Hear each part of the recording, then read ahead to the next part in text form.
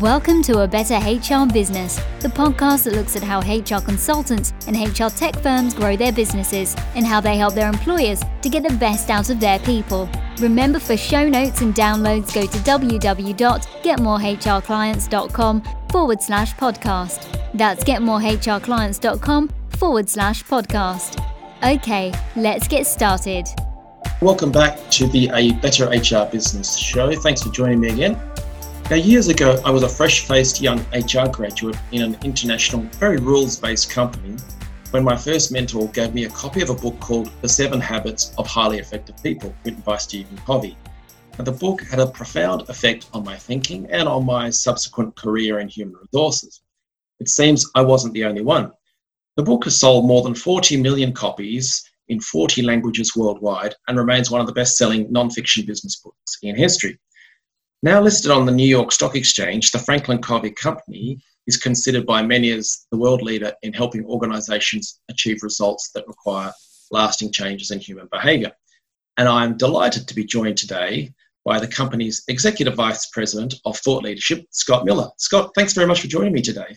Hey, Ben, my honor. Thank you for the platform. Great to see you. And whereabouts are you based? Well, so our company headquarters is here in Salt Lake City, Utah. Nice. And I'm privileged to live here in Salt Lake. It's a gorgeous place. I'm from Florida originally, but I've been all over the world with the company, lived in London for a while, Chicago for 6 years, and I find that I love the Utah climate. There's no humidity. So I've, like you, transplanted, built a family, and we're here in Salt Lake. Nice. So you don't like humidity. I believe you guys have an office in Brisbane in Australia, right? We do, which is why I'm out of this office and not that office. Yeah. Although I've been there a few times. Yeah, it's a great place. Yeah, great spot. All right, so folks, Scott is a fascinating guy. He hosts FranklinCovey's leadership series called On Leadership with Scott Miller, which includes a webcast, podcast, and newsletter that features interviews with renowned business titans, authors, and thought leaders. And it's distributed to more than 6 million business leaders worldwide. Scott keeps busy also by authoring a weekly leadership column for Inc. magazine. Now, I'd like to turn to the business itself, and also you've got a book out, which is a fascinating read. Can we wind back the clock a little bit and you give us a background? Because you've got a kind of funny background like myself, a bit of HR and a bit of marketing combined. So you were, I believe, CMO in the company prior to this role. Is that correct?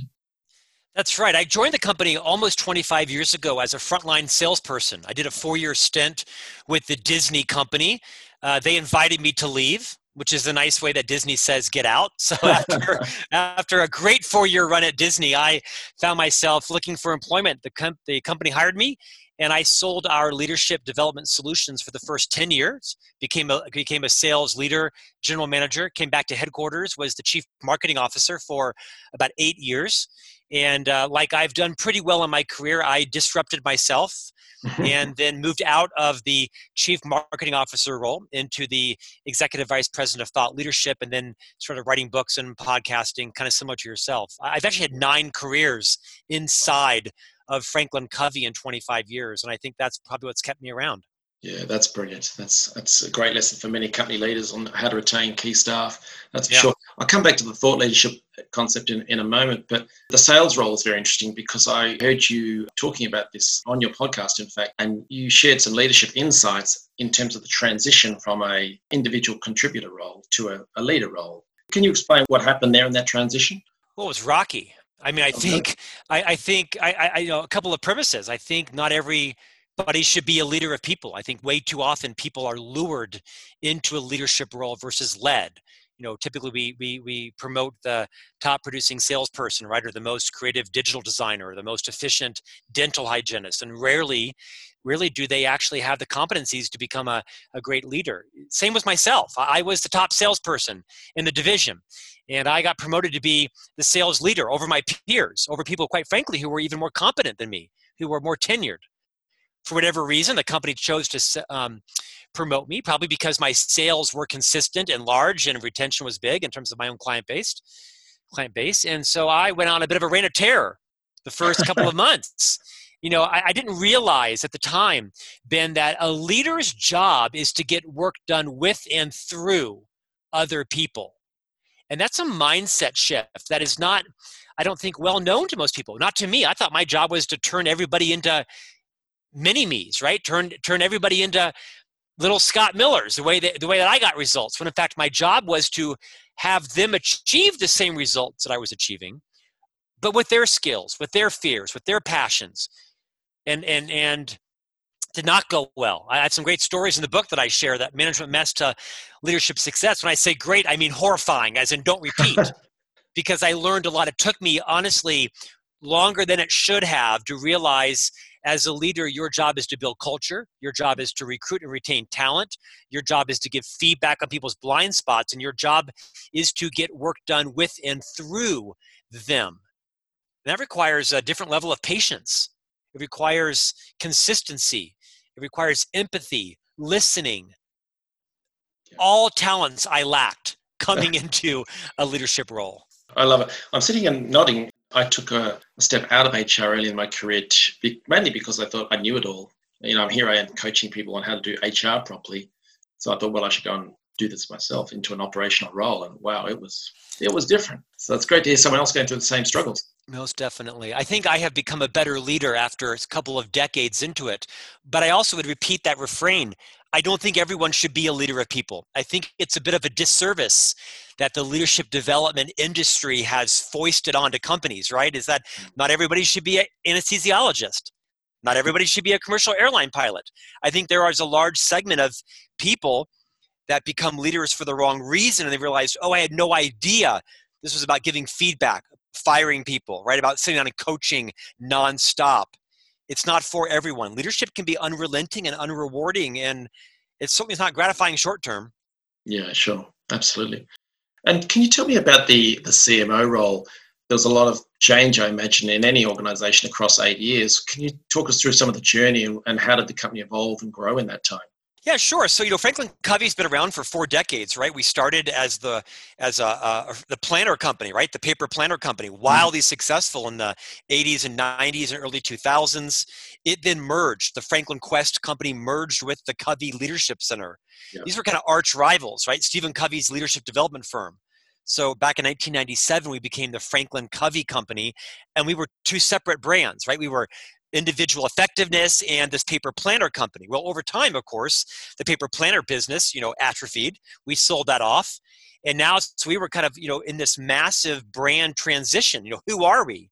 Our legacy brands were not serving us well. Classic case of what got us here won't take us there. So we were very deliberate in not trying to boil the ocean. We weren't trying to shape the opinions of 1 billion people. We got very deliberate and determined, so who are the people that we really care about understanding what we do?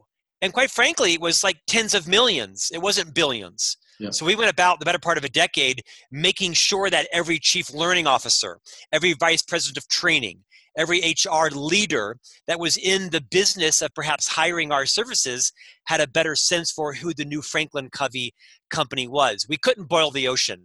So we got very clear on who are those, couple million people around the world that we really care about knowing who we are. So we transformed our brand. We moved from a fairly traditional stand-up training company to be one of the leading providers of online digital training. Our company's become a SaaS company in the past 3 years. So now you buy a subscription to all of our content. And I'm quite proud of being part of that journey. It was very rocky, right? Making the transition from kind of print marketing to digital marketing and social media, and being very careful about our social media brand. We were late to the game on some things, primarily because we're a conservative company, and we didn't want people going rogue. And with a company our size, with offices in like 60 countries at the time, we had to be careful that everybody was on brand, right? That to quote Subway or McDonald's, you weren't serving watermelon slices when they weren't on the menu at corporate. We had to be really careful making sure that all of these licensee partners were on brand. That's a tough challenge, right? Is corralling a lot of independent partners to make sure that they aren't ahead of you or behind you. Absolutely. And the methods that you were using to reach those business leaders or the HR leaders, what were they then and how have they changed now? Yeah, they haven't changed radically. We find, Ben, that the best way to experience FranklinCovey is actually through a FranklinCovey experience. I mean, we still put on thousands of live events a year, right? Whether they're 1 hour or over a lunch or a breakfast or a full day. So we try to target individuals that are in a position to want to transform their culture, whether it be through, executing strategy, building effective leadership skills, productivity, you name it. We tend to do a lot of webinars. We obviously have a robust digital and social presence. At the end of the day, though, the best way for us to connect with a prospective client is to have someone like yourself, right? Come to a local hotel in Dublin, sit down for a 2-hour lunch, really understand what is it that we're about, what are our processes, what is our methodology, immerse you in some of our content. And most people leave pretty compelled that they want to work with us. So as much has stayed the same as has changed. Yeah. Now, in the middle of the coronavirus, right, we have to find other ways. Our webinars are, of course, through the roof. We're not holding any live events, at least on a person right now. That will hopefully change, sometime in the not too distant future. Definitely. And what exactly does FranklinCovey provide in terms of services or that learning platform for people who aren't aware of everything? Can you talk us through what's available? Yeah, we have deliberately not tried to become the Amazon of learning or the Amazon of training. We're very deliberate around focusing on what we think are kind of 7 areas of our core competencies, and they're mainly leadership development, productivity, time management, building a high trust culture, sales performance, customer loyalty. Those are the 6 corporate offerings, if you will. And then finally, we have a big, robust business in the K-12 higher ed education arena. So for us, mostly it's about building a culture where people can execute more effectively, build better leaders, build a culture of trust where people choose to stay, and people are efficient and productive with their time. So we've been very deliberate around divesting in content areas that weren't that popular, that represented 1% of our business. And we haven't tried to be the best at everything. We're trying to be the world's best at about 6 or 7 specific areas. Okay, so you've focused on the strengths and then built those That's out. right. Yeah. Right. The company's obviously doing a work retaining key people for nearly 25 years. And it's true. Yeah, I'm not an outlier. I'm not. If you look at our executive team, the average tenure of our executive team is 20 years. Wow. And I'll tell you that I'm often asked, Scott, why did you stay so long? I'm a dinosaur, right? At 25 years. I answer this is because our leaders, our CEO, Bob Whitman, we fight all the time, right? We don't see everything alike and kind of father-son, but Bob loves me.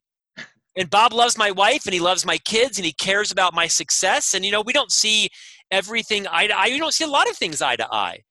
But the fact of the matter is the man is principled, he's ethical, he's honest, he cares about me, and people don't quit leaders who love them.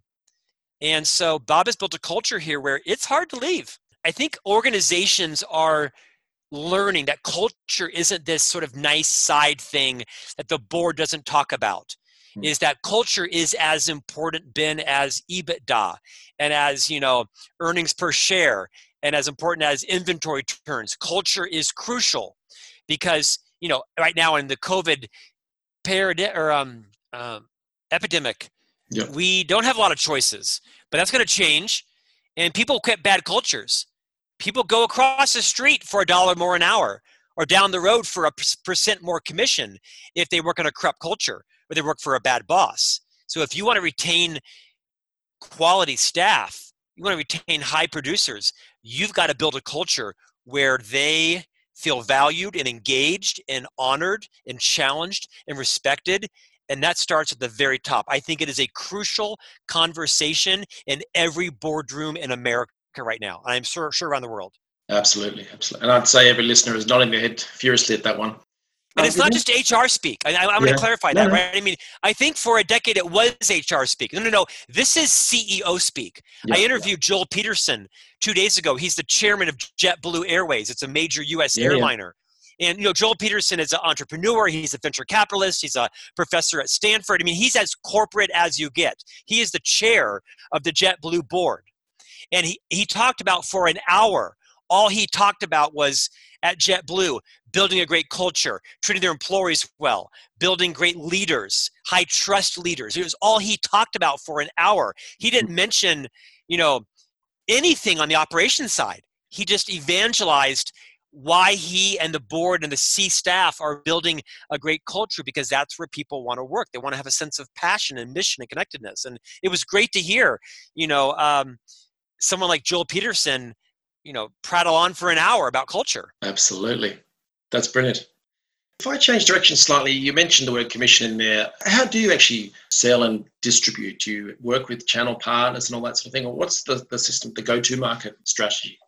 Yeah, so, we are a public company. We're based here in Salt Lake City. We have a model where we go direct to the client, consumer, in about 10 countries. So we have a direct company-owned operation in the US, Canada, the UK, Australia, Japan, China, and Germany, Switzerland, Austria, if I'm not mistaken.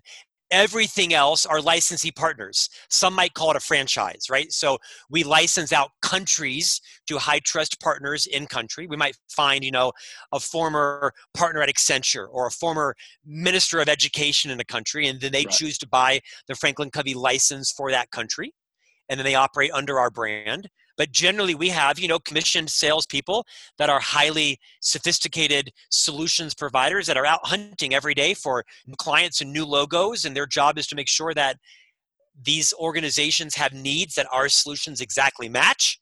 And then we put together, a learning development plan for the organization and build capacity and hopefully enter into a multi-year relationship. We have consultants that work for our firm, both as full-time employees and as independent contractors. Okay. We're always hiring high quality, sophisticated salespeople and high quality, sophisticated business leaders, operators, owners who want to act as consultants to then teach, deliver our solutions on site to clients in person or virtually. Gotcha. Yeah. Did that answer your question? Yeah, absolutely. And the online stuff, I'm sure, continue, as you say, with the epidemic and all. Certainly does. Yeah. And their job is probably made easier by the amount, the range of thought leadership that you guys produce. And that's your area. So can you just talk us through exactly what's the plan, the strategy around thought leadership for what is often described as a thought leadership company in itself? Yeah. Well, made easier, made harder. I'm not sure because, we have no shortage of thought leadership at FranklinCovey.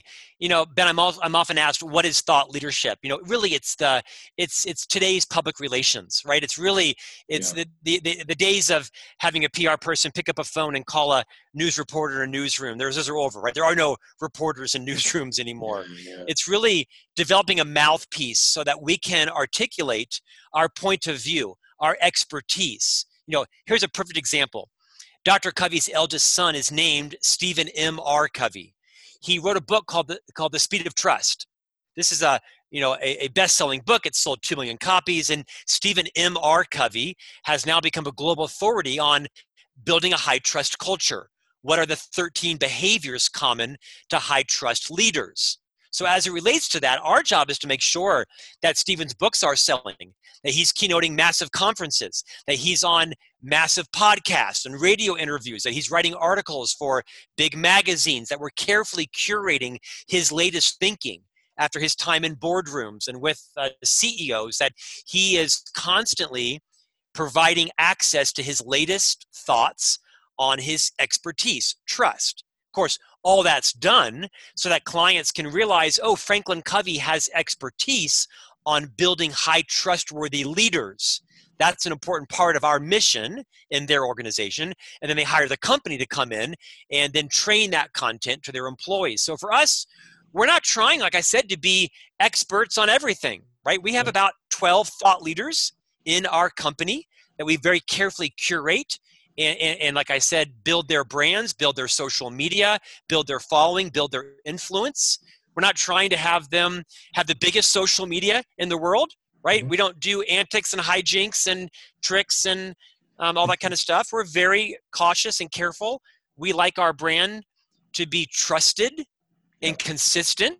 Now, obviously, it's increasingly more difficult to get consumers' attention. So we have to make sure that we're relevant and attracting a new up and coming younger leader as well. And so that's really what we do, is just constantly make sure that these 12 or so people are where they need to be, speaking on the platforms that are relevant, and that they're talking the language of what our prospective clients are having challenges around. And you're one of the thought leaders in the company quite clearly, because you've got a wonderful I was going to say wonderful book, but you've got books actually, but The Management Mess to Leadership Success. Can you tell us about that? What was the thinking and process behind that, and give people an overview of the book itself?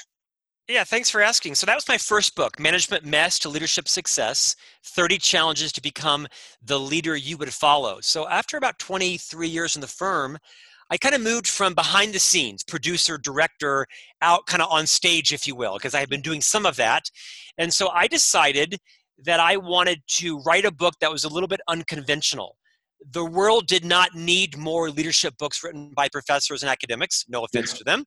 The world did not need more leadership books written by Fortune 50 CEOs that were great, but I can't relate to, right? I'm not Bob Iger from Disney. You know, I'm a chief marketing officer, but not of Disney, right? So I decided to write a book that was very unique in the leadership space. I didn't say it was a great book. I said it was a unique book. This is a book that was kind of raw and real and relatable. It was really my journey of making a lot of mistakes, messes I called them, that this idea that leadership is all perfect and wraps up in a bow is just poppycock. Leadership sucks most days. It's hard. I mean, I've heard it referred to as adult babysitting. I mean, I don't call it that, but quite frankly, we've all been on both sides of that, right? We have been babysat by leaders, and we have babysat people that have worked for us, right? So I can recognize that, but I picked 30 challenges that FranklinCovey has kind of curated across all of our millions of client engagements and tens of millions of profiles. I picked 30 challenges every leader faces. And I wrote a horror story in most cases around how I had the wrong thing, done the wrong thing, screwed it up. And then I talked about what I would do differently, or in some cases, what I did right. And it went insane. It sold 25,000 copies in the first few months, and it's in its second printing. And, you know, for a no-name author, it did really well. I think because it was a fresh voice. Hey, my book's not for everybody, but I think my book is for anybody that realizes that leadership of people is difficult, and you're going to make a lot of messes along the way. And the premise of the book, Ben, is just own your mess. Everybody's got one. Everyone's got lots of them. And you know what? Everybody knows your messes. Your partner, your boss, the founder, the receptionist, your colleagues, everyone's talking about your messes. Why not just be the authentic leader that owns your own mess? Because when you own your mess, you make it safe for others to own theirs. And then you open this sort of vulnerable, transparent culture, not to wallow in or to languish in your mess, but to realize, oh, you know what? You probably learn more from your messes than you do your successes. So let's create a culture of owning our mess and moving past them as fast as possible. Absolutely. That's why I wrote it. I work a lot with tech companies, and one of the mantras is fail fast and then learn from that, move on and improve as a result. But you can't do that if there's that authentic leadership, the trust that you've talked about quite a bit there. There's a few lines in that I loved. Leadership is exhausting, repetitive, and requires a constant stretch of your emotional and intellectual skills. What are some of the challenges that you curated and shared some of the stories about? Well, so like I said, there's 30 challenges, and they range from all of our content, including demonstrate humility, think abundantly, declare your intent, place the right people in the right roles, check your paradigms, lead difficult conversations. I mean, the first dozen or so kind of congeal around leading yourself. The next dozen or so are kind of around leading others. The last 8 or so are around getting results. They're very applicable in your professional life. They're very applicable in your personal life, right? How to work with your mother-in-law, how to be a better neighbor, how to be a better committee member. I mean, they're ideally intended for business leaders, but I've had hundreds of people text me, post, email how it's improved their relationship with the guy who's painting their house, right? Or the person who's washing their car, or their spouse, or whatever it is. So the 30 challenges our leaders we all face in life, leader or not. Yeah, particularly now there's one, I think it's challenge 6, carry your own weather, especially with worldwide epidemics. And yes, challenge 6, carry your own weather. This is not a concept I invented. Dr. Covey popularized this in his book, The 7 Habits. You know, he says, proactive people carry their own weather. It's reactive people that give up their weather to other people. Proactive people choose their response based on their values, not based on other people's moods or external circumstances. Now, easier said than done, but the gist of it is that proactive people are very clear on their purpose, their mission, their value, their contribution, their worth, and they don't let other people, other situations hijack their emotions. That when you are proactive, you are clear on what are the things that irritate me? What types of people in my life press my buttons? What are my hot topics? And going into a meeting, going into a conversation, going into a family holiday dinner, whatever it is, you kind of know, I'm not going to let that person bring the worst out of me. I'm going to put some space between their stimulus, meaning what outrageous thing they say, and my knee-jerk reaction, which is my response. I'm going to choose carefully my response. I'm going to be in control of how I show up, how I engage, what I want the outcome to be, versus flying off the handle, being emotional, saying things that may feel good in the moment, but we inevitably regret over time. A proactive person does not let someone else control their moods or emotions. And I think all of us can build that muscle over time. I advise people, make a list of all those things that piss you off. Topics, subjects, politics, friends, colleagues, and just kind of think about, okay, so you know what? Ben always irritates me at the pub, right? He always says this crazy thing. He's always trashing this or that. Tonight when I go to the pub and I encounter Ben, how am I not going to fall into that trap? How am I not going to let Ben basically piss all over me, right? Or rain on my parade? And I think, it might be kind of crude, but I think if you can kind of get ahead of those things that tend to, quote, get your goat, right? Or push your buttons, you can become a much more proactive person and carry your metaphorical weather. Absolutely. Which means you control the agenda and the conversation and the way you feel about the situations. A lot of the people that I would work with would be consultants as well. So it's not just for people dealing directly with employees. No, and I think it's a life skill, right? Yeah. And it works both ways. If you think you're the only person that's irritated, no, you're irritating someone else. Trust me, right? So you have some friendships, some relationships where you're irritating them and you're pressing their buttons and you're hijacking their weather. The same goes that way too. The more you can be aware that you're not as great as you think you are, right? I think self-awareness. Sorry, Ben. Sorry. No, yeah, I was thinking I'm pretty much perfect, but I know, I can see it. Yeah, I can see. So the book itself, who should be reading it and who should be sharing it out? I've been in the book business a long time. So one of my pet peeves is talking with authors and agents. So who's your book for? My book is for everyone, all right? I think that's absurd, right? So I'll only say that once. My book is for everyone. But more specifically, I do think my book is for individuals that are either in a leadership role, or they're being groomed for one, or they're considering one, or they're thinking about promoting somebody else into a leadership role. So anybody that's in an HR role, that's considering building a pipeline of leaders in your organization, buy the book and hand it to them and say, read this book and basically learn from this guy being Scott Miller, because you are going to be faced with these 30 challenges, guaranteed. Maybe not the first week or the first month, but you will face all of these challenges. And if you can steer clear of some of the many potholes that Scott Miller found himself trying to crawl out of, some successfully and some not successfully, I'm hoping to prevent a lot of pain. Because, Ben, the statistics show that the average age that someone is promoted into their first management role is age 30. But that literally the average age they receive their first formal leadership training, age 42. That's a bit awkward. No kidding. So there is 12 years that, well-intended, enthusiastic, hardworking people are in leadership roles and they're wreaking havoc. They're doing serious damage, right? They're causing chaos in organizations, not because they're bad people. It's just they don't understand what to do. Yeah. I think my book is a great manual for people that are also being groomed to be in leadership. I also think it's a good relationship book. I think you can be an individual producer. Perhaps you work on an assembly line, or you're an individual producer in HR. You're not a leader of people. I think it's a great relationship book on how to build your influence, both in your professional life and in your personal life. Absolutely. In some ways, it's a solid parenting book.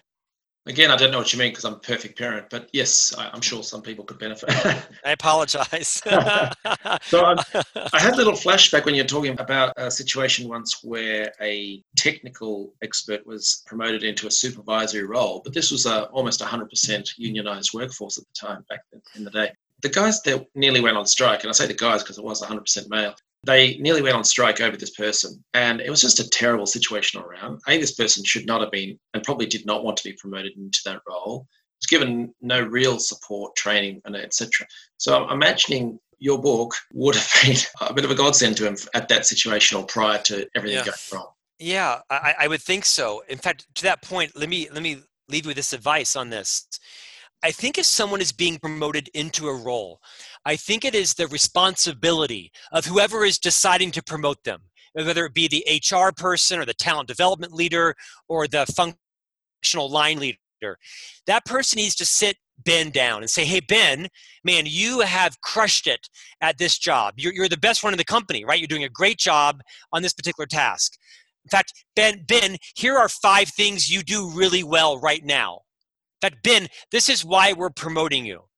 But Ben, let me tell you, of these 5 things you do really well, you're going to need to stop doing 3 of them tomorrow because these are not characteristics that you can transfer over into a leadership role. So Ben, literally, you got to stop doing 3 of the things that right now that are the reason you're getting promoted. You got to stop doing them. And by the way, Ben, on this side of the metaphorical T-chart, here are 7 new skills that right now, Ben, you don't possess. It's okay. Few people possess them when they're moving into leadership. But these 7 things, Ben, which you don't possess right now, we believe you can, but you're going to have to grow into these pretty quickly. Not tomorrow, but like next week and next month and this quarter. If someone had sat me down and said, Scott, here are your 5 or 6 talents. Stop doing 3 of them. And Scott, here are 9 new talents, new paradigms, new mindsets, new belief systems. I would have been a much better leader. I didn't understand that. I just thought that my job was to take everything from, quote, the line and move it over and triple down on it. Yep. And it's totally the wrong strategy. And I think people are well-intended. They just don't understand the different role that leaders are required to offer. I mean, for example, right? I mean, one role of a leader is to realize that your job is to get work done with and through other people. I mentioned this. And that requires you to be more patient. It requires you to be more forgiving. It requires you to see yourself as a coach, as a role model, as a mentor. It requires a completely different level of engagement. Your job can't be now just to do it yourself and become a martyr or a victim. No, your job is to resist the temptation to say, well, if I want it done right, I'll do it myself. No, your job is to carve out time, to sit people down, to coach them, model them, understand what are their fears, their concerns, their passions, and build them up and build their capacity. That's your job. And I you know what? I didn't understand that. And so I just started, whack-a-moling everybody, punishing them until they became my clones, right? And I was a horrible leader, outrageously horrible. Read the book. You'll laugh, you'll cry, you'll throw up. I'm scared, but I'm inspired at the same time. So it's a nice combination. I'm going to let you go soon, but I'd love to know if we can just change tack for one moment. You have a unique position in industry. You see a lot of what's going on. We're entering into uncertain times. Maybe we're always in them, but particularly uncertain. What's your advice to consultants on how to handle and deal with what's going on at the moment and into the future? Yeah, I mean, I would say move off of your own agenda. Move off of your own needs the most you can and get onto your client's agenda. You know, a great question that I've been taught to ask of salespeople is I'll say, who can raise their hand if you know your own quarterly revenue goal? Of course, everybody's hand raises. Everyone knows their own quarterly revenue goal. Keep your hand raised if you know your client's quarterly revenue goal. Every hand goes down. I think it's a great example of, I would say to your consultants, is do your best to not push your services, not push your products, move off of your own needs and move on to what your clients need. Really get into their world. You may need to change your fee structure. You may need to disrupt your own skills and learn something that they need you to know. Do your best to get into their world, whether it be a current client, a former client, a prospective client. I think an abundance mentality, how can I help you? What can I do for you? What do you need, right? Is move off of the I language and move into their world. It may sound trite, but if you're trying to find some prospects or some clients right now, or you have current clients, do you know their goal? Do you know what they're faced with?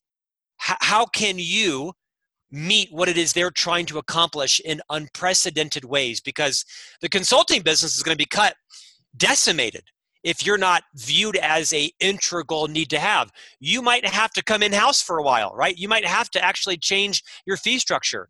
You might have to learn a new skill. You may need to disrupt yourself tremendously in what you love to do or what is your specific area of expertise, and learn something new that the client may need to reemerge as well. The people who are the most nimble, the most agile, the most empathetic, most willing to get off of their own agenda and get on to somebody else's, those are the ones that are going to survive and thrive. I love it. Get off your own agenda and focus on the client's end needs. Fantastic.